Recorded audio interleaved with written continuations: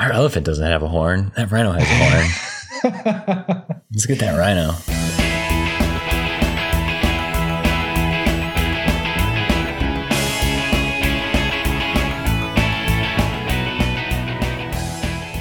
And Sky went to Arizona. Balmy, 80-degree Arizona. How was it, Sky? It was good. Yeah, no, the last night that we were there, we went, my mother-in-law scheduled a ghost tour around this town of Jerome, and we weren't really sure what Jerome was. It's a person. No, it's a town, and named after. It was weird. She's like, yeah, it's a ghost town, so it'll be, you know, like it's a ghost tour in a ghost town. So I mean, those are two different things. But it turned out that Jerome has both of those things, and we did both those things. Jerome is a ghost town, not like the happy-go-lucky Wild West ghost town that you see in movies. It was a sad, like, mining town that went from 15,000 people to like 400 in just a couple years, to 400 people total.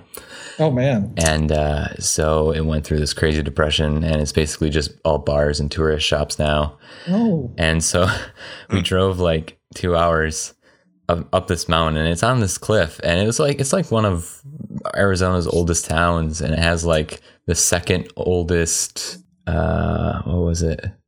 It had the second oldest church in Arizona, and it had the first oldest restaurant, I think. The first oldest restaurant. First oldest. That's actually what they call them. You know, it's the first oldest restaurant.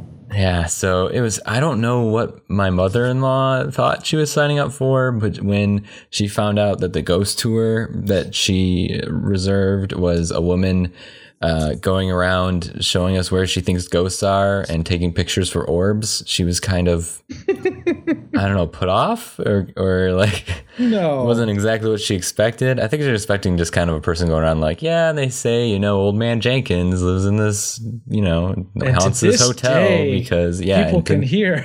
Yeah. But it wasn't that. She did give a lot of history, which was nice about the town. It was nice and depressing. So it was great. She gave us these meters too, and you held them in your hand, and when you moved around, they would beep, and then it would stop beeping, and a light would come on, and then you could.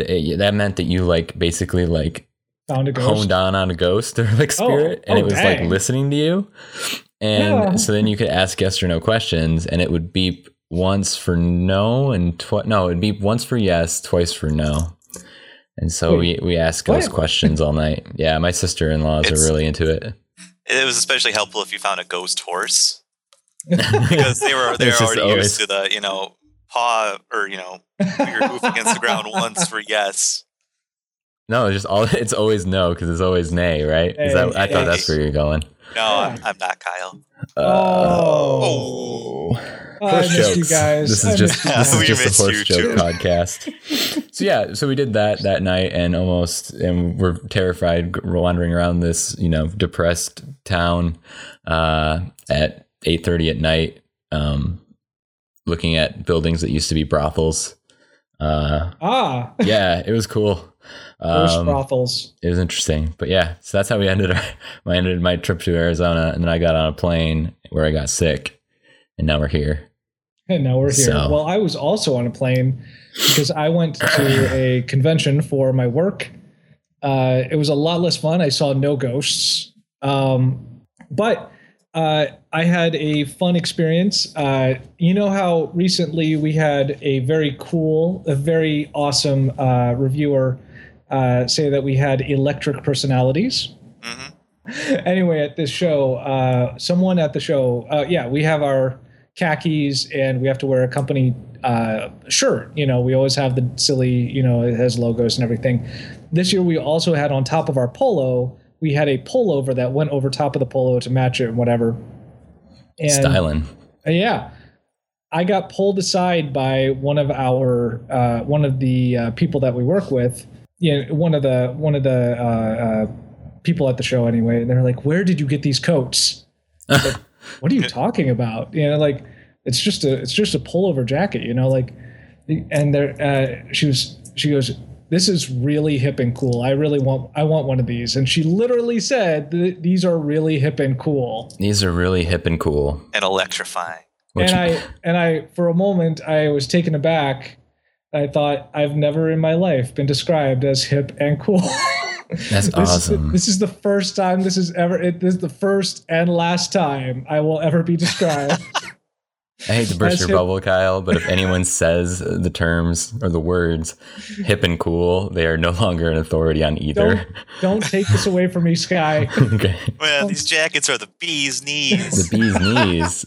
Kyle starts blushing. Oh gosh. Oh my. These are the cat's pajamas. No, literally, I have pajamas for my cat that look just like this jacket. It's adorable. Oh man. So I just wanted to share that with you guys. That's at a different convention. Not only do we have electric personalities, at least 1/3 of our staff or our team is hip and cool. So there you go. And now we're ready to play a cool game. It's your night tonight, it's Kyle. So hip and cool. It's my night. It's going to be hip and cool night, guys. Today we're going from hip to cool. To cool. I told you that story, so I could tell you this one. No. All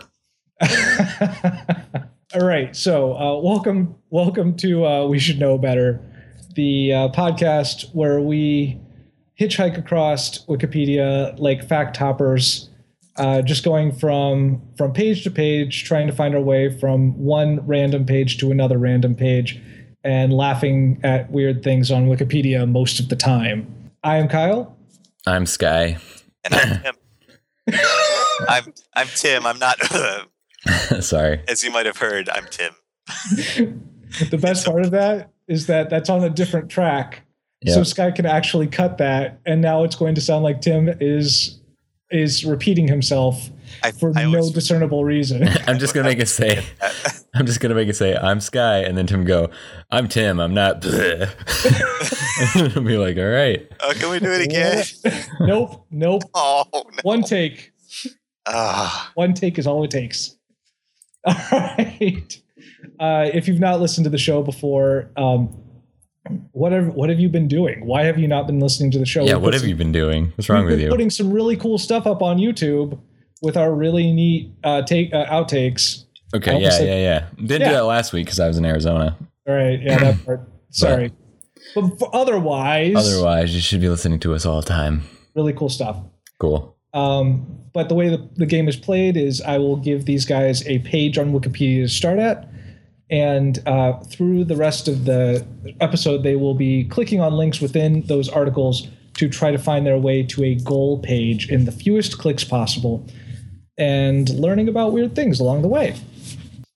So we usually start out our games. Each of us has our own way of starting the game to determine who gets to go first. And for my toss-up, I generally like to pull from the Family Game Book, which is a book that I found at a thrift store from the 60s that is full of these small games that you might find on a very sad Pinterest page now that you can play with your kids.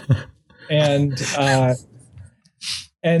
they're supposed to be educational. This game or this book has separate headings for educational games for boys and girls, for boys and their fathers, and just for boys. And look, there's just a lot of things here that's kind of male-centric. It's really weird. But I will give these guys the name of a game, and they have to tell me what it is. Guys, I was really torn over which one to do tonight. I had two really good ones, which has been the case almost every time so far. Is somebody eating something? No. Okay. I just heard like Cheeto scratching. That's what Cheeto scratching? Yeah. Are you moving over there, Tim? No. Okay. Why do you always go to me first? Why indeed? You playing with packaging tape? No, I'm all out. Okay. Are you playing Bit Trip Fate? Nope.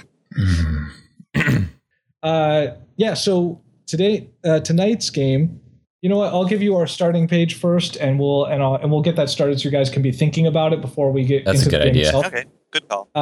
Since I don't know if you guys were paying attention to Twitter at all in the last days, or Tumblr, I guess. Either of those probably exploded this weekend with this. But apparently Sunday was International Women's Day. Yeah. Which is super cool. And I recently learned about a super cool lady. So we're starting on her page at on Wikipedia. We're going to start at Katie Sandwina. And Katie Sandwina. That last name is spelled Sandwina, and there's a story behind it. We'll get there. But Katie Sandwina is where we're starting. And we're going from her to another super cool lady, Amelia Earhart. Oh, look at you. So, yeah, I made a theme episode, guys. Yay. I'm not surprised at all. The scary, theme episodes are always kind of scary to come up with because the odds are the theme might be too well connected.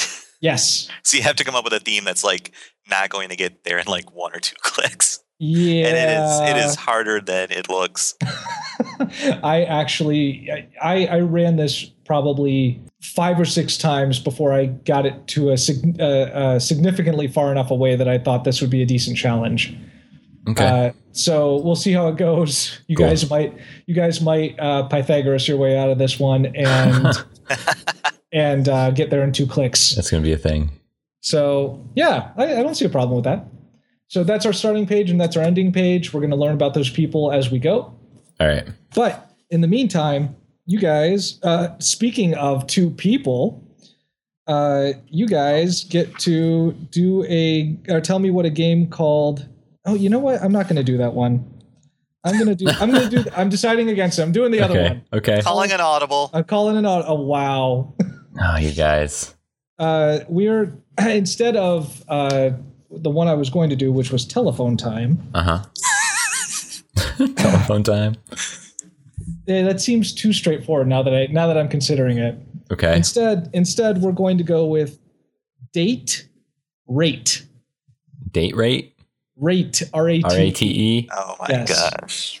And date you guys get to tell me what date rate. And I'm being very specific, trying really hard not to say that. Please enunciate. Please enunciate as much as possible. Date rate. What is the game that boys and girls from 6 to 10 can play with date rate? What educational thing can they learn with a title like that? Date rate. Okay. Oh man. Do you guys want me to give you a couple minutes to think about this? I think I have it. Mine's really dumb. Awesome. It's the first thing that came to my mind. Well, not the first thing that came to my mind, but it's the it's the first thing that seems relevant that came to my mind. Sure. Yes. So this is a game where the kids take turns. There's one player is the shop owner. And you need Monopoly money or this is amazing. Just to raid the change from your dad's junk drawer. And then the rest of the players are customers. And in this shop, it's like a Bizarro World shop where the prices are all dates. So the rates are dates days in the year. And so you walk up and you're like, how much for this pound of flour? And he's like, February 26th. And so you're like, oh, $2.26. That's a fair price. And you give him $2.26. And then this goes on and you're like, how much for this banana? And he's like, February 29th, and you don't know what to do because it is not a leap year, so that date doesn't exist, which means so it's free. So all the bananas are free. So your game works really well as long as it only costs up to the first quarter, essentially, of anything. Yeah. Well, although again, technically speaking, you improved on the game that it really is. We do that every time, don't we? I know. All right. This is amazing, though. I applaud your effort, Sky. That's very nice. Tim, what do you got? Okay, so Date Rate is a game where you go with Daddy I knew you were going to go with Daddy. To various establishments so that you can get your special discounts to make the process of finding a new mommy cheaper. Okay. So like you can order off the kids menu? Is that what you're saying? Yes. you can press Daddy's date with a junior cheeseburger. That's right. Also, for $1. Also, she then knows there's a kid involved already. So I mean, and if she can handle this, then it's a go. If she can't, then then we know how to rate that date. Exactly. Tim, I really feel like you have some issues you may need to tell us about someday. I just don't trust the 50s. Like everyone thinks you're so ideal, and I don't think that. I think there is always a lot going on under the surface. Yeah. No, I'm there. And I'm just trying to expose it for what it was. Yeah. No, I'm there with you. In fact, several of the games in this book end up feeling a lot like what you're talking about. Like there's something else happening here a lot of the time. Not in this one though. I'm just going to read straight from the book because this is just amazing. Because the months of the year are of peculiar fascination, but often cause amusing confusion, especially for 6 to 8 year olds. This is an experience I've had. Yeah. Date rate will prove a most popular pastime. Any number can play. As the leader or a volunteer moves in and out among the players, they have like a duck, duck, goose circle, essentially. Yeah. But as walk around, the leader chants slowly or quickly as he prefers the following. Oh, man. And I quote, "Don't be late. A fact to state about a date in the month of blank." End quote. And at that point, the leader taps a player, shouts September or some other month, and then begins to count. Before he reaches 20 or 10 for 10-year-olds, the player selected must give a fact about the month named. What? He may state, September is 30 days. September is the first month of school.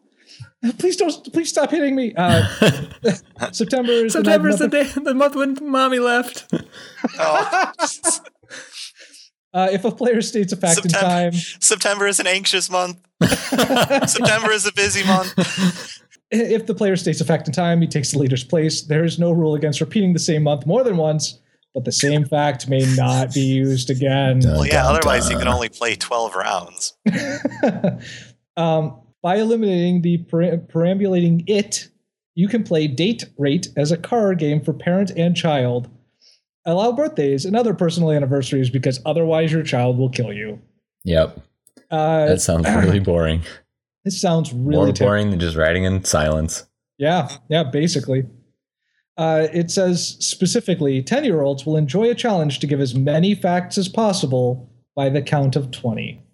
That's amazing. That's not something I've ever known any 10-year-old to enjoy. I am going to count to 20, and you better have at least 5 facts about the month of May.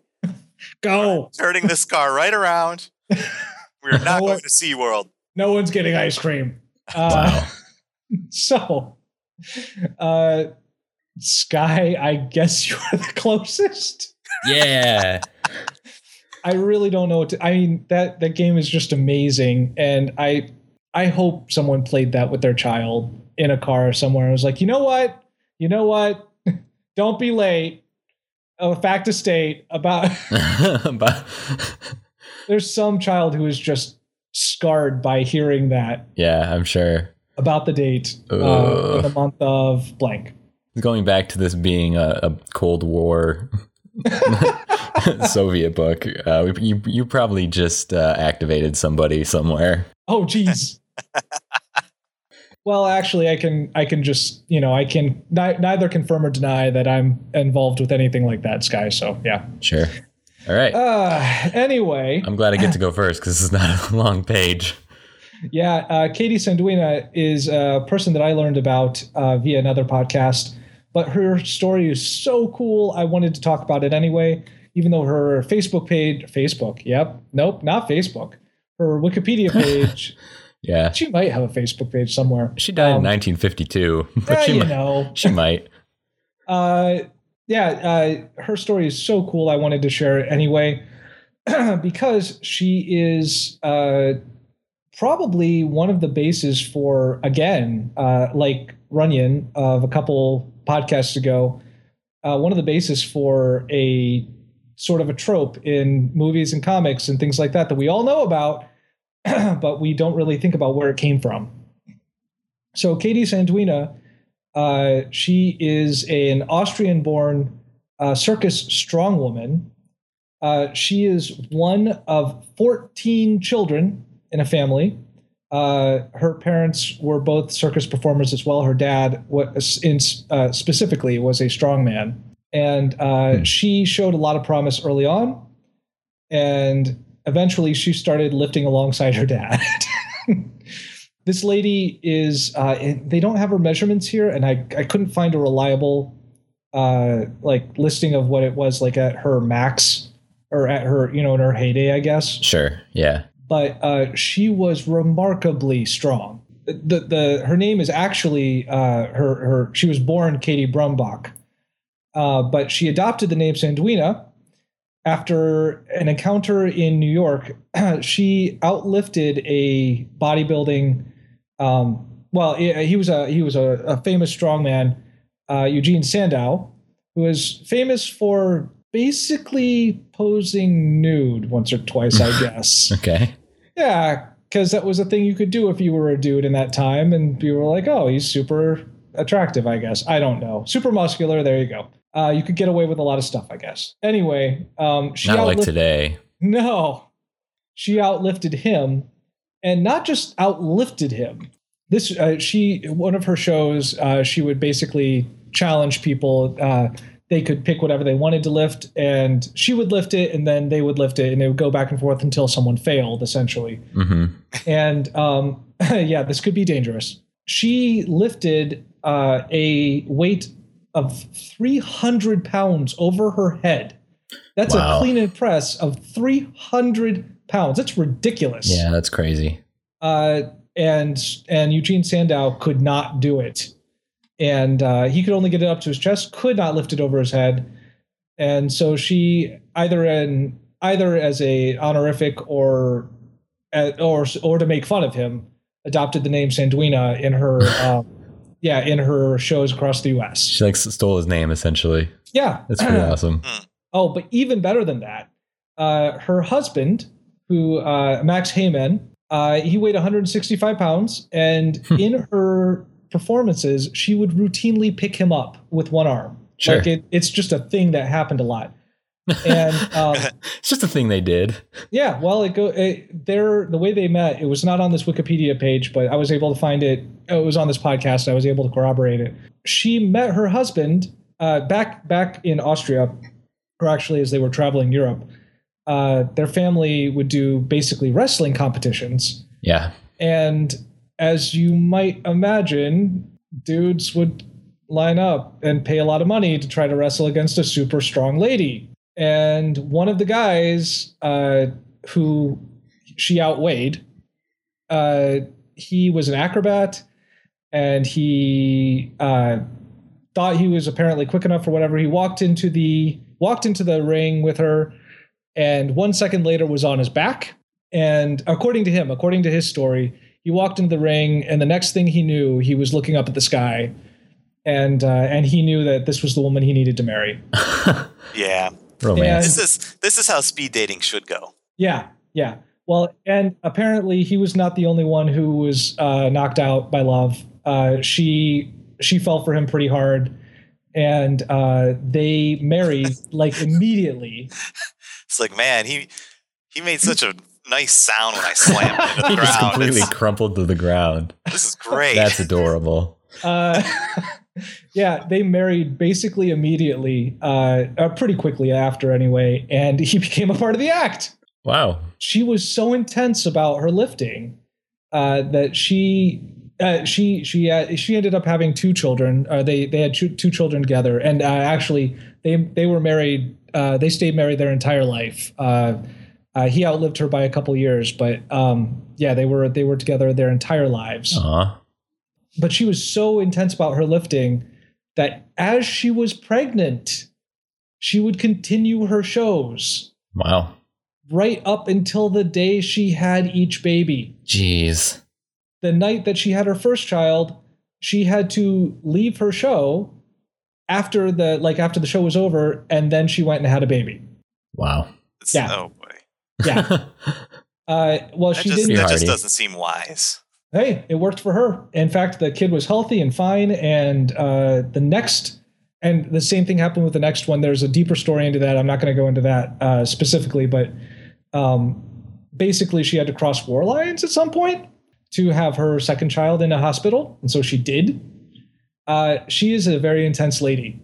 After she left the circus, which we'll get to that in a second, but after she left the circus, she and her husband started a restaurant.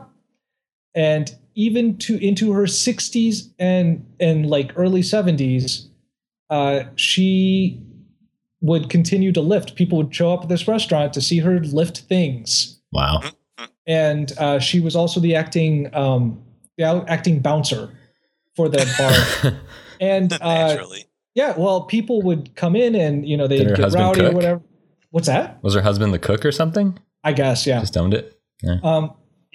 She would throw them out, and they would get so upset about being thrown out but I mean, she was so respected as well, that they, she would give them such a guilt trip as she was throwing them out. Yeah.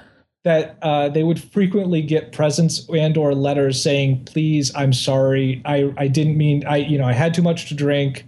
I didn't mean to do that. That was wrong of me. Let me come back. I'll make it up to you guys. Yeah, that's cool. Yeah, but she was best known for being a starring role in the Ringling Bros and Barnum and Bailey Circus for many years. Okay, yeah. She and her husband both, and their kids actually at some point, or eventually were in the act, which is probably where we get the kind of comic concept of a very strong woman who falls in love with a very small man. Yeah, probably. Because lots of people who made this media would have seen that circus as a kid and maybe not realizing it specifically, but that got in their subconscious somehow. So Katie Sanduina is a super cool lady, super strong lady. And in the Wikipedia page, they do actually have a picture of her picking up 3 men. Yeah. Like it's no big thing. 2 in one arm and one in the other. Anyway, where do you guys want to go first? Well, I was going to say, since we referenced that podcast so many times, do you remember which one it was? It is. So someone wanted to listen to it. They could. What? No, they should just talk to us. The podcast. You're so openly borrowing facts from them. Yeah. I suppose that's a good point. No, this was the Stuff You Missed in History Class podcast, which I really enjoy listening to. And I haven't listened to that in a long time. You should listen to it. There's cool stuff like this. The 2 ladies. Yes. Yeah. Yes. They are very cool. I like them both. Cool. You can just find that just by searching her name on their website. Well, where I'm going to go is in the popular culture section, because how could I not?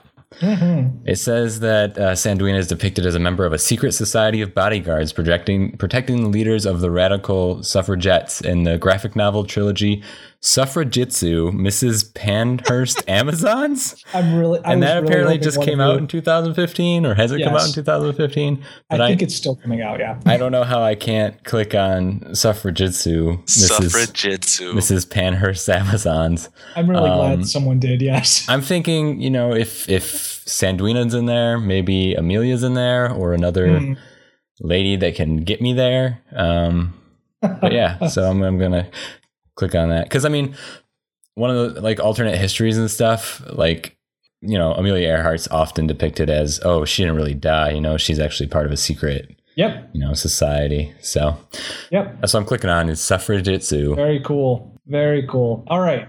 Tim? I think I'm going to go with where she worked, the Ringling Brothers and Barnum and Bailey Circus. That'd be awesome. Because they have been in the news recently too, and that's kind of interesting. Were they really? Yeah. Oh, I'll tell you more when we get there. When we get there, yay! Well, one of you guys took the same route I did, so I'm not going to tell you guys which yet. It's got to be suffragettes. I cannot imagine it not being that. Yeah. That's such a great name, and I was drawn to it immediately as well. But all right, Sky. It's a graphic novel trilogy published by Jet City Comics.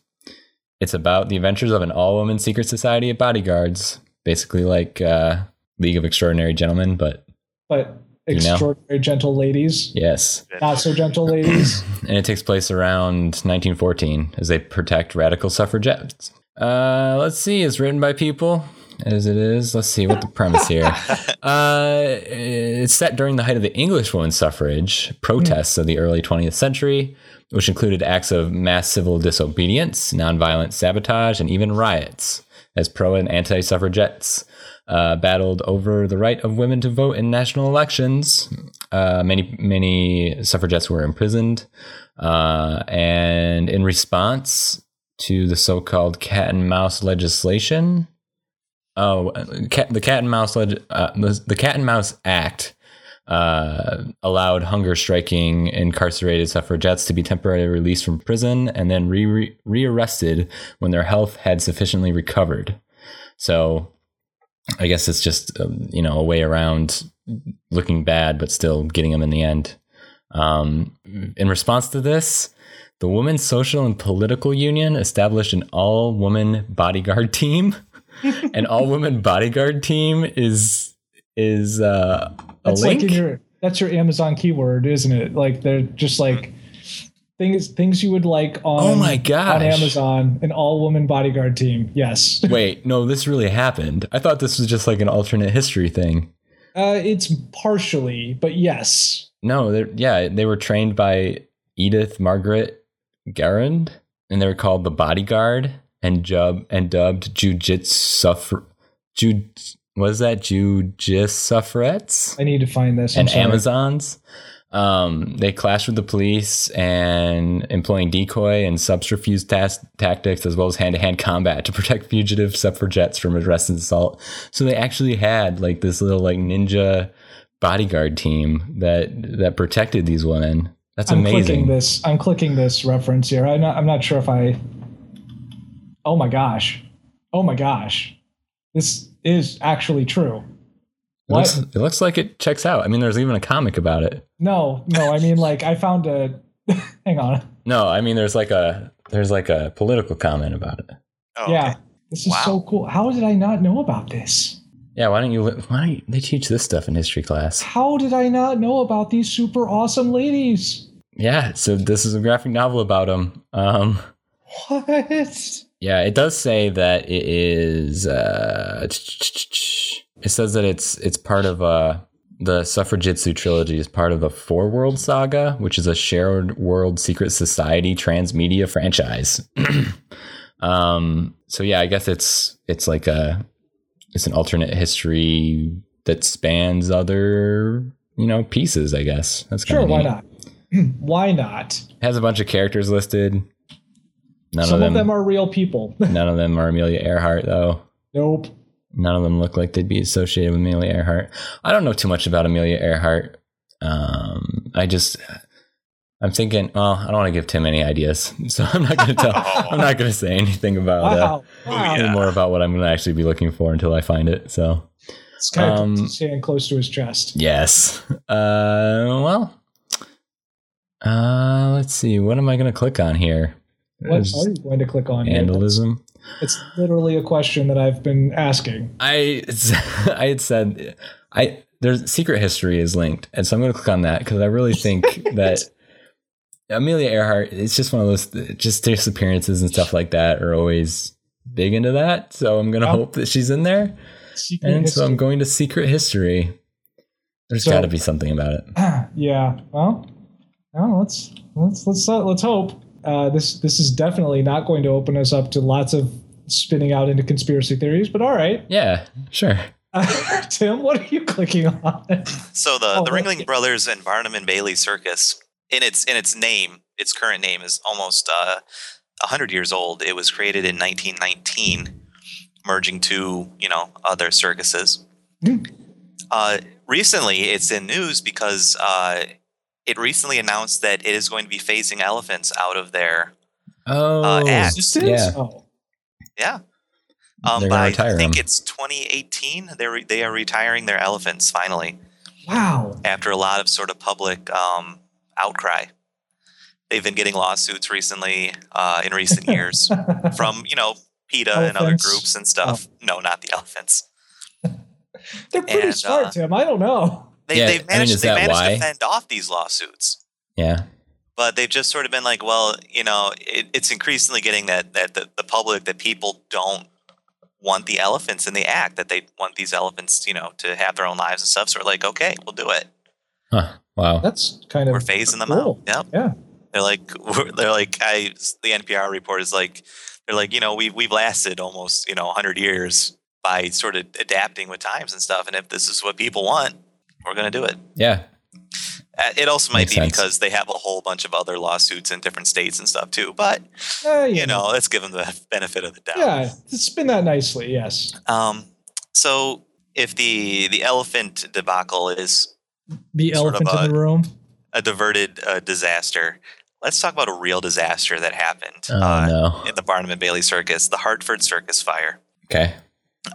Which is a terrible situation in which in Hartford, Connecticut, a circus tent caught fire. Yep. And more than 150 people were killed and many more injured. And basically, it was under a big canvas tent, and a lot of people could have just gotten out of the tent, but it didn't happen.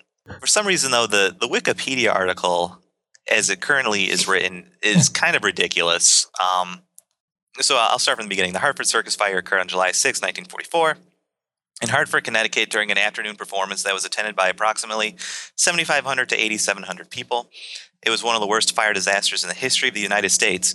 Emmett Kelly, the tramp clown, threw a bucket of water at the burning canvas tent in a futile effort to put the fire out. Citation needed. Citation needed.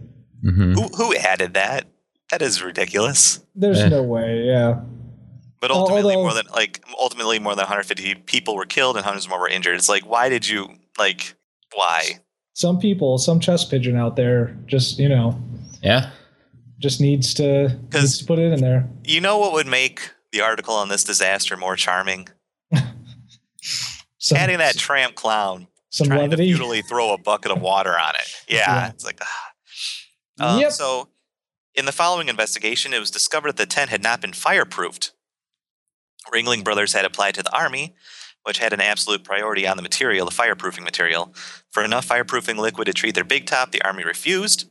The circus had instead waterproofed their canvas using an older method of paraffin dissolved in gasoline and painted onto the canvas. Oh my gosh. Waterproofing worked.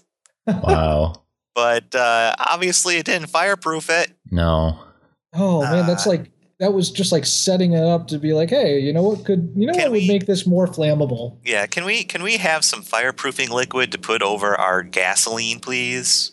Oh my on our tent? No? Oh, okay. I guess we'll be fine. Yeah, it says circus management was found to be negligent, and several Ringling executives served sentences in jail. The management set aside all profits for the next 10 years to pay the claims filed against the show by the city of Hartford and the survivors. Yeah. You think that would just shut it down? You think, but wow, they're still going. Crazy. Yep. I am going to, from here, it talks about how the circus flourished through the Roaring Twenties. The Roaring Twenties was a time that Amelia Earhart lived through. Wow. So let's go for that. Sure.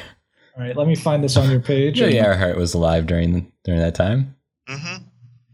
That is accurate. I think she probably did. She make the flight in the 20s? I don't know, Sky. We'll find out. Oh man. Okay. All right. Let's go to. Actually, you know what? Before we continue on to secret history.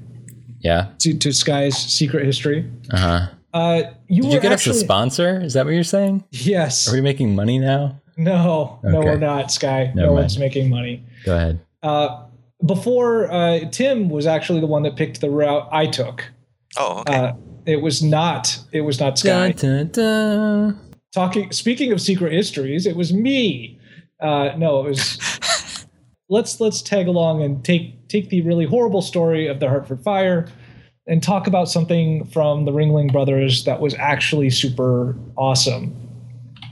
I prepared for you guys on a offshoot page from the Ringling Brothers is you can call them the Ringling Bros. They're adapting to the times. Don't worry. Okay. Yeah, that's fine. They're the Ringling Bros. So there was a particular, along with actual human people, and a lot of the stars of the circus are animals, of course. And one of the largest, in fact, I think the largest star of the Ringling Bros in their history anyway, has been Jumbo the elephant. Speaking, you said this is going to be awesome. Oh, it's pretty awesome. I mean, terrible, but awesome. I mean, it has both of those meanings, Tim. Okay. So I went and I looked up some facts about Jumbo, and from the Wikipedia page. We're going to go back to a game that I did a while ago called Citation Needed. And I'm going to tell you guys a fact, and you get to tell me whether or not it's real or whether or not it made it onto the Wikipedia page. Let's put it that way. That I don't know how real any of these are, except for the ones that I actually went and looked up because they were too crazy. Where I followed the citation. So anyway, I'm going to give you a fact, and you guys tell me whether it is true, Wikipedia true, or just false altogether. All right. So about Jumbo the elephant, he's very well known among the U.S., but he's actually better known in Europe because, first fact, Jumbo is actually the second African elephant to reach modern Europe alive after two who were kept in private menageries. Is that true or false? True. True. He's actually the first one. He's the first one who made it. Oh, wow. From Africa to Europe alive, which means there were lots who did not. That's not, I don't, yeah. From Africa, he actually made it to an Italian executive or animal dealer who got him to France. And from France, he was actually traded to, and fact number 2, officials of the Jardin des Plantes in Paris traded him to the London Zoological Gardens for a rhinoceros. False. True. It's true. They were like, hey, I got this pretty sweet rhino over here, and our elephant doesn't have a horn. That rhino has a horn. Let's get that rhino. In France, Jumbo was upstaged. I'm just going to go back to France here real quick. In France, Jumbo was upstaged by 2 baby elephants named Castor and Pollux, who ended up being eaten by the starving French in 1870 during a war. False. The French would never eat elephants. I'm going to say true. Do you have reasoning for that? Me? You sounded like you have an explanation. Because he believes that the French will eat baby elephants. Because he's right. In Les Mis, there's that statue. There's a statue of an elephant that they ate. That what's his face? Comment look delicious, or that's what? What's his face lives in. So, he's right. I figure it's got to be commemorating something or some reason that there's a giant elephant. Apparently, I know nothing about the French nor elephants. Fair enough. So in London, Matthew Scott named Jumbo after his own childhood nickname, which he never explained further. True or false? False. It is false. We actually don't know where this name came from. It's really unclear. The closest we can come to is Abraham Bartlett, who was the zoo superintendent. He recently, I guess previously to Jumbo, named a gorilla Mumbo. And so people think it may have been a joke of his own. Oh, yeah. But it's really not clear. It sounds close to a couple words in Swahili, so maybe some English people got it wrong. But because before this, Jumbo didn't mean anything. It wasn't like it was large. Yeah. That came from it. An elephant. In fact, named Jumbo. one of his biggest parts of his legacy, and there were a lot of big things about him, but it's his name that we use that as a word now. Wow. All All right. The young Winston Churchill rode in Jumbo's saddle once. False. Tim's gun shy at this point. Did we lose Tim? I think we lost Tim. Dang it. No. Oh, no. Hey. Hello. Hey. So true or false? False. It's actually true. Dang it. I got that one wrong too. Winston Churchill rode in Jumbo's saddle once as a child. I am 0 for everything. How about 0 this? 0 for Jumbo. 0 for Jumbo. 0 for Jumbo. How about this? Jumbo's wife was named Alice, presumably after Alice's Adventures in Wonderland. True. False. True. I thought Jumbo was a girl. Nope, Jumbo's a dude. You're close, though, because he did not like her at all. He totally ignored her all the time. One of these days, Alice. Yeah. He really ignored her a lot, apparently. He's had a hard life. Yeah. So he got the Barnum and Bailey bought Jumbo, and they brought him over to the U.S. Not only did he make it from Africa to Europe, he made it from Europe to the U.S., which is insane. But Britain had a really big deal. They were so upset about this. This is just factual. Like there was just a huge outpouring of anger about it because people were so attached to Jumbo somehow. This temperamental elephant that no one could go near except one zookeeper. Yeah, people really loved him in national icon. London. Yeah, he was. Wow. And it actually exploded even further than that because once he left London, the outrage included a lot of letters written to the Ringling Brothers, Barnum and Bailey. I'm sorry. Letters written to them from children saying, "Leave the elephant alone," basically. And including also a quote unquote letter posted in all over London from Jumbo's wife, Alice, saying how sad she would be if he left. I'm not kidding. I'll show this letter to you. That's totally be a lie. She's like, get him out of here. This dude's it's not paying attention at all. So there you go. There's a picture of the post that went up with a small poem from Alice saying, "Jumbo's gone and left me. What am I to do? He's gone across the Bryn Sea to Barnum's Yankee Zoo." Wow. So poor Alice.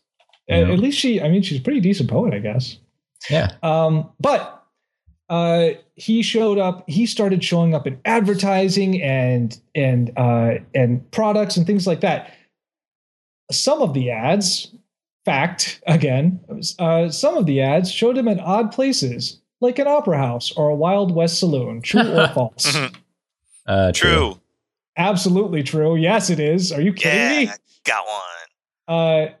Also, pot holders, cigars, and a sewing machine were all named after Jumbo, and he was used in advertising to sell soap, thread, and baking powder. True or false? True. False. It was true. He sold all of those things. Wow. Some of the ads are pretty great. You should look elsewhere on the Jumbo page to check them out. They are pretty wonderful. Sometimes they show him like handing someone a cookie or giving people a ride. Snot. Yeah. So Barnum is famous for doing really big stunts and really ridiculous things to get people to pay attention to his circus. As one of those, as a publicity stunt, Barnum had Jumbo sit for a private screening of Dumbo. True or false? False. Sit for a private screening at Dumbo? False. It's false. But it would have been great, and it sounded just like something he would actually do. And we're going to go back to conspiracy theories quick because Jumbo died in a train accident. That's why I was kind of like, this is going to be a happy little quiz. Yeah, well, it's a weird one. I'm not going to go into it, but it was a train accident. It was literally a train wreck in every definition of the phrase. When Jumbo died, keepers in London gave Alice gave her black to wear and a widow's cap. True, oh my gosh! Oh, please be true. It's totally true. Yes. If they were going to write a stupid poem, they're going to dress. They would be doing that too. Dress up the elephant. So after he died, scientists dissected him. Oh my gosh, poor Jumbo cannot get a break. No, it just gets leave worse. me alone. I'm an elephant. It gets worse, man. After Jumbo's death, scientists dissected him and found a human hand in his stomach. True or false? False. True. It's false. Oh. However, they did find coins, keys, rivets, screws, and a policeman's whistle. Yay! Still attached to the human hand. Yeah. Yes. No. So he actually they had taxidermied the body. The skeleton, I can't remember where that is placed, but the hide itself, the taxidermied hide, was stored at Tufts University. Well, it burned. There was a big fire. Along with a lot of other things, his hide was just completely burned to ashes. Oh my gosh.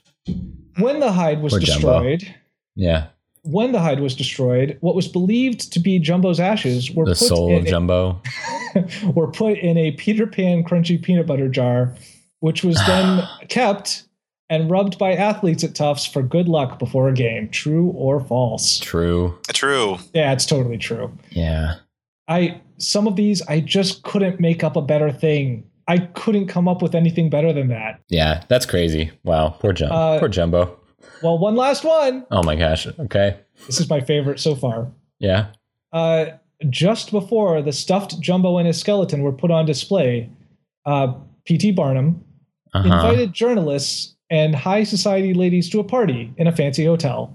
He made speeches and then served his guests a gelatin dish made from Jumbo's ground tusks. True or false? False. True. True. Nope. Totally did it. I looked it up. That is the grossest. Okay. It's true if you believe the word of a journalist at the time who wrote it in a memoir of a secret history. Yeah. It's possible, and from what we know about Barnum, it's probable. I mean, come on. He was a jerk. Yeah. Sure. So yeah, there you go. That was an interesting quiz. Wow. about Jumbo the elephant. And so now we don't have to talk about the elephant in the room any longer. We can go right on to secret histories. Because he's no longer in the room. He is ashes. He is ashes in a peanut can. In a peanut jar. Okay. Secret history. So secret history is a revisionist interpretation of either fictional or real history, which is claimed to have been deliberately suppressed, forgotten, or ignored by established scholars. This is not exactly what I thought it was going to be when I clicked on this. No. It's also used to describe a type of genre of fiction which portrays a substantially different motivation or backstory from established historical events. Okay, that is what I had planned on. So yeah, there's just a bunch of secret histories in here, and Amelia Earhart is not on this page, unfortunately. It's surprising, honestly. But there's a lot, there's fictional secret histories, secret history thrillers, like there's Stadtlag, Texas, in which an escaped German prisoner nearly succeeds in destroying the American nuclear laboratory at Los Alamos. Enigma, where an embittered codebreaker nearly betrays to Nazi Germany the vital and closely guarded secret that the Allies are able to read its secret messages. The Eagle Has Landed, where German commandos nearly succeed in kidnapping British Prime Minister Winston Churchill out of wartime England. Everything's about Nazis. There's another one, The Leader and the Damned, where Adolf Hitler was assassinated in 1943, but his death was kept a secret, and the man who led Nazi Germany in the last 2 years of the war was a double. There's also another one, and I'm not sure where it is, but I read it, and it says that it was a double that, committed suicide, and he lived in, like, the Gulag for a while. It was really weird things. So there's just all these different alternate histories. Well, it only took us 3 pages in to get to Nazis, so that's a pretty good record, I think. That's true. Yeah. This is all the Nazis. But so one of the things I know about Amelia Earhart is she was friends with another lady, and that lady was what? Was who? Oh my gosh. Who is it? Eleanor Roosevelt. Oh, I knew she was in here somewhere. Yeah. There's a mystery series by Elliot Roosevelt. Oh. In which his mother, Eleanor Roosevelt, is the detective. Yep. Sweet. Yep. Murder mysteries in the Franklin D. Roosevelt White House. Yep. They involved historical persons and fictional events. In one book of the series, Murder at the Chateau, Eleanor Roosevelt is involved not only in a murder mystery, but also in a high-level secret conference in occupied France, which nearly ends with a diplomatic deal to end World War II in 1941. So crazy. This was later adapted into the series Murder, She Wrote. Yes. But Eleanor Roosevelt was friends with a lot of ladies, if you know what I mean. So I'm going to click on her because I think I remember connections with her and Amelia. She's pretty cool. So I met Eleanor Roosevelt. More cool ladies. Oh my gosh, this is such a cool picture. All the cool ladies. All the cool ladies. All the cool ladies. All the cool ladies. All right. Hey, Tim, let's go to the Roaring 20s. The Roaring 20s is an enormous Wikipedia article. Really, really big. Oh, yeah. So here's some things that happened during the 1920s. Economic policies. Great. New infrastructure, suffrage. Yeah. The Lost Generation, writers hanging out in Paris and inspiring Woody Allen. Yeah. Social criticism. The Chrysler Building happened in the 1920s, was the tallest building of the time. It is a pretty building, quite honestly. Steamboat Willie and Disney Short started in the 1920s, the Harlem Renaissance. The Foxtrot and the Waltz were popular. The Apollo Theater was a hip place to go. Women started baring their lower legs and arms. Okay. Whew. Prohibition, speakeasies, The Great Gatsby, sports happened in the 20s. Wow. Some sports. Calvin Coolidge happened in the 20s. Is the first president to use which form of media? The radio, wasn't it? The radio, yes. Yeah. In February 12, 1924, he became the first president of the United States to deliver a political speech on radio. 10 days later, he also became the first to deliver a speech from the White House. Wow. On radio. He is famous for this quotation, "The chief business of the American people is business," as well as "everything is awesome. Everything is when you're a part of the team." Wow. Okay, not really. Yeah, I didn't think so. But you know what else happened in the 20s? What happened in the 20s? A certain prominent figure. What? In the field of aviation. What? Charles Lindbergh. It was Charles Lindbergh. Oh, okay. Amelia Earhart is not on this page. Oh, really? No, she's What? not. Really? I thought she did fly in the 19... I thought she did too, but apparently not. 1920s. So I'm actually going to go with Charles Lindbergh. Because I think he and Earhart hung out, right? Or else they're usually with each other. That was the other person I was looking for. Is he either going to be Eleanor or Charles? He's like the male Amelia Earhart. I love Charles Lindbergh. I've actually not read a lot on him. I read his autobiography in high school. His way. hair gives him a strangely shaped head. Early aviation is really fascinating because they basically treat planes like Harleys almost, and they just like travel around. They just fly around, and I'll talk more about it when we get to that page. Obviously, I don't want to. That is a very odd. I don't want to jump the gun, but yeah, he also had a really weird haircut, and he just looks very sad. Mm-hmm. Rough life. All right. Well, you're going to go with Charles Lindbergh. All right, Sky. Let's go go to Eleanor Roosevelt and her multiplicity. Yeah. She was a first lady.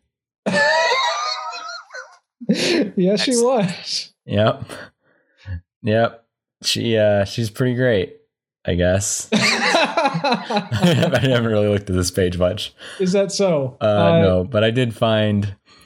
So for some reason, I know she is very friendly with ladies, and some of her relationships had supposedly sexual aspects. That is accurate, and that's basically as far as you can get in that time as far as describing what's happening.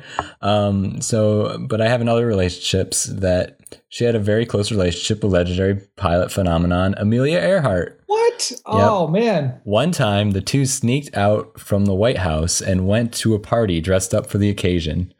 Roosevelt also had a close relationship with Associated Press reporter Lorena Hickok, who covered her during the last months of the presidential campaign and fell madly in love with her, quote unquote. Oh, my. She wrote daily 10 to 15 page letters to Hick, was much her nickname for Hickok. Sure. And Hickok planned to write a biography of her.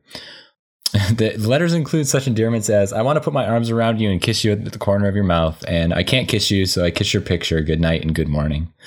So there's a lot of stuff going on.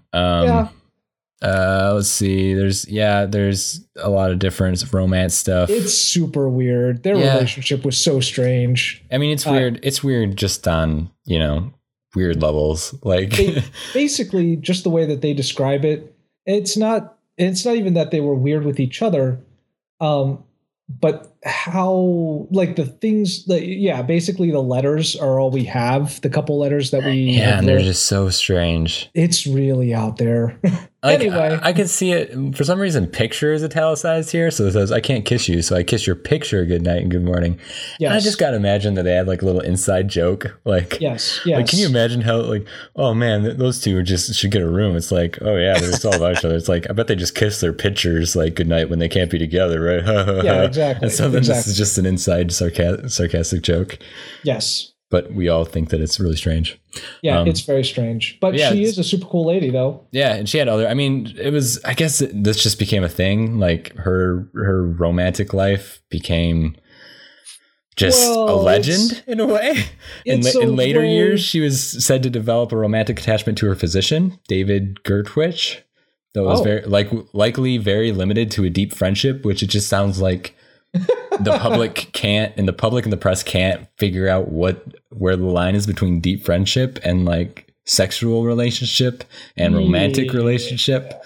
So I should probably have looked at the rest of this page, but I was just excited to find Amelia Earhart. Suffice to say for right now, because she was so connected, I'll bet we come back here again. Probably. Suffice to say for right now, she was really active in civil rights and in that whole push, to the point that, and this is important, she actually went up against her husband a couple times on a few things. And there are some pretty legendary moments, I guess, in that history where presidentially he made a decision and she said, "Nope, bad idea." So I have a feeling we'll come back to her. She was a super cool lady and was very involved in civil rights. But you found the link. Yep. Amelia Earhart. Here she be. Speaking of weird haircuts. Everyone in the 20s had a weird haircut, apparently. That's kind of true. They were discovering haircuts. Just says 1935. They were discovering haircuts. It was a haircut renaissance. Every time you turned over a rock, I'm like, oh, it's a new haircut. Look at that. Let's try that on. Look at the shape of this rock. Let's try this with our hair. Tim, do you want to try to get there in a click? Did Charles Lindbergh hang out with Amelia Earhart? Amelia Earhart is on the page with Charles Lindbergh, but she is under C also. Oh no! Oh no! No, that's the worst. C also. Yeah. Oh, I'm so sorry. It's okay. Yeah. Let's talk about Amelia Earhart for a moment, because super cool lady again. More super cool ladies. Good job. Super cool ladies. You really themed this pretty well. I know. It works out really well. Nice job, guys. Super cool ladies, and I end up on Charles Lindbergh. Well, you win some, you lose some, Tim. Yep. She is a very interesting person, not the least of which. Did you want to talk about Charles Lindbergh at all? Oh, yeah, go ahead if you like. I just wanted to mention one little thing. Cool. Everyone knows about, of course, his flight across the Atlantic and how he became really famous for that. Yep. A lot of people also know about the kidnapping of his child and the resulting media circus that came from that, and the trial that preceded. After all that, he decided that he was just going to leave America. Oh, I didn't know that. He chartered a ship to sail secretly, basically, from America to Liverpool, England. The family traveled under assumed names and used diplomatic passports that had been issued a week earlier to the personal intervention of the Secretary of the Treasury. Wow. Secret mysteries. Yeah. He just disappeared? Of course, he sort of disappeared, but of course it became known. The media found out. Yeah. Eventually. Where's that Lindbergh guy? Yeah. He's so popular. So he offered, quote, no public explanation for the unannounced departure. Pretty sweet one. Oh, wait a minute. Okay, he actually told a New York Times editor that he was doing this. He was a longtime family friend. He said, you can write this story after we're gone. Just don't include this, or don't say what ship we were on, blah, blah, blah. Right. And so they did that. And so in the interview, Lindbergh told Lyman, the editor, quote, "We Americans are a primitive people. We do not have discipline. Our moral standards are low. It shows up in the private lives of people we know, their drinking and behavior with women. It shows in the newspapers and the morbid curiosity over crimes and murder trials. Wow. Americans seem to have little respect for law or the rights of others." Yeah, so, that's accurate. True American hero. Yep. He's like, that's why I'm getting out of here. Wow. They made a brief unannounced holiday visit to the U.S. in December 1937, but they continued to live extensively in Europe before they finally returned to the United States in 1939 to Long Island.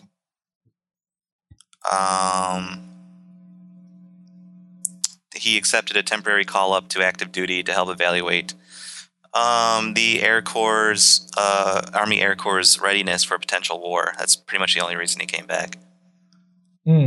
Yeah, which seems weird that he'd be the authority on that. Well, he actually, let me see here. I think he served in the war. This is, of course, a very large article as well. Yeah. Yes, absolutely. When I read the autobiography I read was like about his early life. And he was talking about when he got his plane, he didn't really know. He just wanted to fly, and he didn't really know what to do with it besides fly. So he would fly around like the U.S. and just like touch down in cornfields, work at like a grocery store for a few weeks, get enough money for gas, and then fly away. He'd find somebody that wanna house him for a time. And that's incredible. This one time he actually crashed into a hardware store. And so he had to work at the hardware store for like 2 months. And like his plane was like sticking out of the hardware store for a long time. And so he like worked there to pay off like the damage he did. And they helped him repair his plane so he could get back out there. Oh, man. So and I think he did some mail stuff for a while too. Delivered some mail. But yeah, it's just crazy to think like it just... there were other people doing the same thing. So it's just like these guys in planes just, Paul jumping around. It just seems crazy to think of. Here we go. Regarding Lindbergh and war. See here, before the U.S. entered World War II, Lindbergh had been an advocate of keeping the U.S. out of it. Yeah, I remember he was a big as had his father, who was a congressman, Charles August Lindbergh.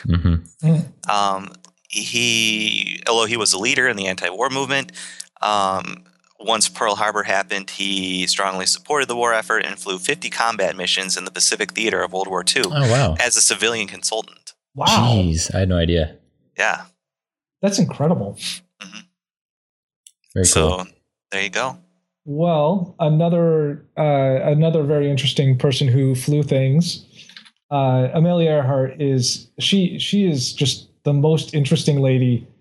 I mean, all right. So she grew up in she was born in Kansas, so she's right in our Midwest, that background. Yep. But she had a very formative moment early in her life. Early flying experiences under her. About the time with a young woman friend, Earhart visited an airfield in conjunction with the Canadian National Exposition in Toronto. One of the highlights of the day was a flying exhibition put on by a World War I ace. The pilot overhead spotted Earhart and her friend, who were watching from an isolated clearing, and basically said to himself, I'm going to scare these girls. I'm going to dive at these girls and, make them run because it'll be funny. What a jerk. Yeah, well, and apparently she did not budge. Like, she stood her ground as the aircraft came close. And later she said, I didn't know it at the time, or I didn't understand it at the time, but I think that little red airplane said something to me as it went by. So yeah, she pushed hard to become an aviator. She had to go to school for this and learn, how to pilot these things. She along those lines, it says here, I don't know, I didn't click on the citation here, but she chose a leather jacket to fit in with the other aviators. But aware that other aviators would be judging her, she slept in it for 3 nights to give the jacket a worn look. Nice. And she cut her hair short because she thought that was the style of female flyers. I like that her plane, her first plane that she owned, she named it the Canary, which I think is really cool. And her next plane after the Canary, she named the Yellow Peril, which sounds awesome. It does sound awesome. It's not the plane that she flew across the transatlantic, though. What is the name of that one? I'm not finding it here offhand.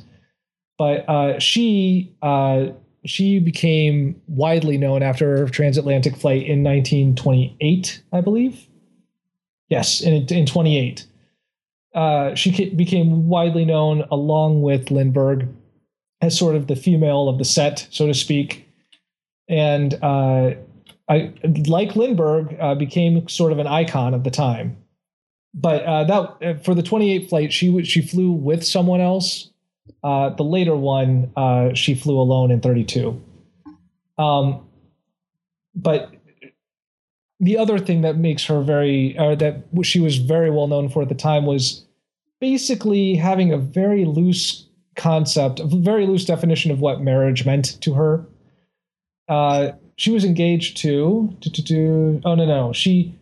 She married a guy named George Putnam, who was known to her as GP. In her letters to him, they got married. He proposed to her 6 times before she finally acquiesced. All right. After substantial hesitation on her part, they married on February 7th, 1931, in Putnam's mother's house in Newham, Connecticut. Earhart referred to her marriage as a, quote, partnership with, quote, dual control. In a letter to Putnam, hand-delivered to him on the day of the wedding, she wrote, I want you to understand, I shall not hold you to any medieval code of faithfulness to me, nor shall I consider myself bound to you similarly. End quote. Yeesh. She did not take his name, and the papers thought that was hilarious.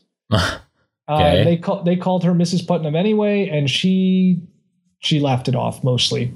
Sure. She still insisted on being called Ms. Earhart.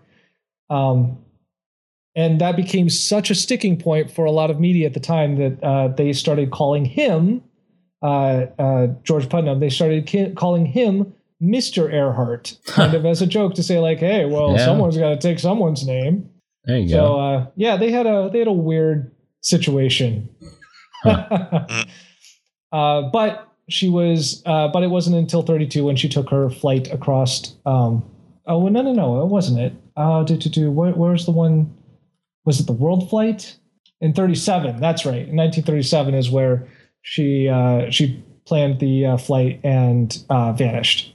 Anyway, she is kind of a sort of a sci-fi darling, though, because as I was looking down this page, she shows up in so many TV shows and radio dramas and things like that. Yeah. It's amazing how many things she's shown up in. Yeah. 2 different Star Trek series. What? Yeah. She's shown up on Doctor Who a couple times, apparently. Or at least what the spin-off, one of the spin-offs from that. She's in the Night of the Museum movies. She was in Close Encounters of the Third Kind. What? Yeah. Yeah. That's so weird. Let's see, what else? She was in a spin-off from the Twilight Zone. There was called the Night Gallery, in which there was a guy who collected rare humans, and she was one of them.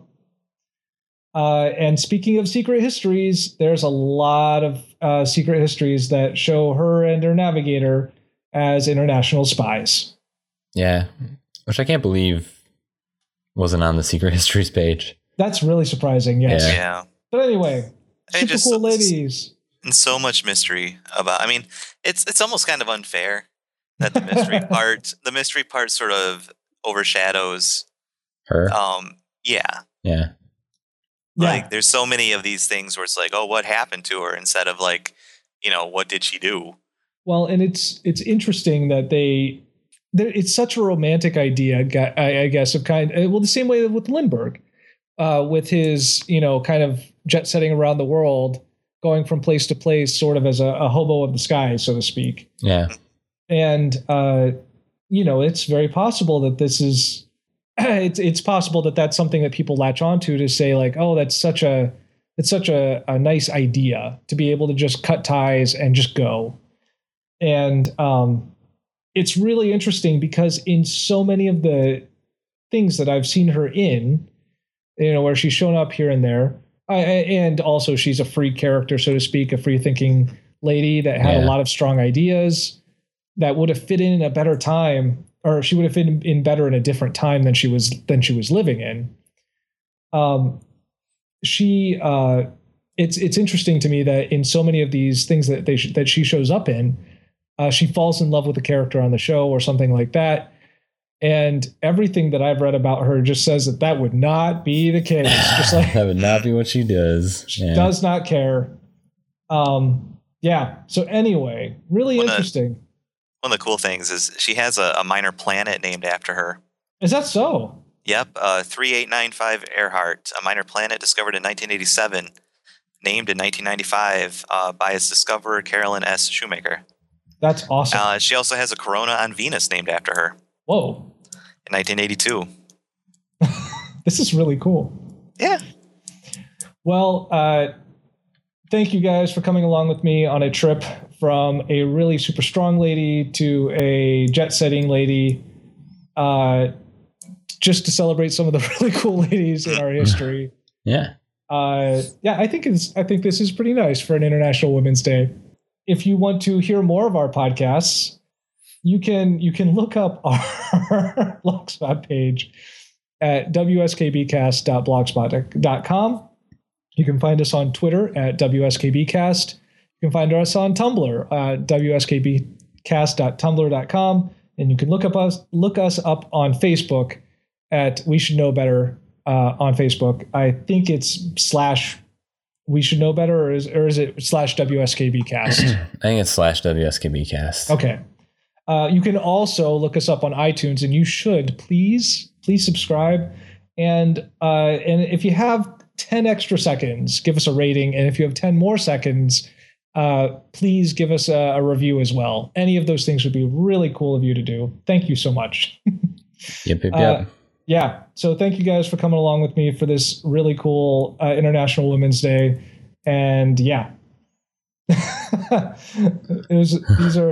I'm really glad we got to learn about some of these really cool ladies. I mean, well, no, I'm just still kind kind of sad that I landed on a dude.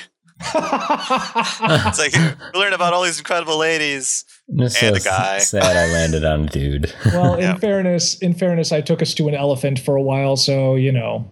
Oh yeah, and it was a guy elephant. Oh my gosh, yeah, I guess you're right. I did not think of it in that way. Yeah. Well, we can't have it all. Can't hug all the cats, Tim. No. So, all right. See you guys later. All right. Bye. Bye. Yeah, we can get suffragitsu from my local library. Suffragitsu. That sounds so awesome.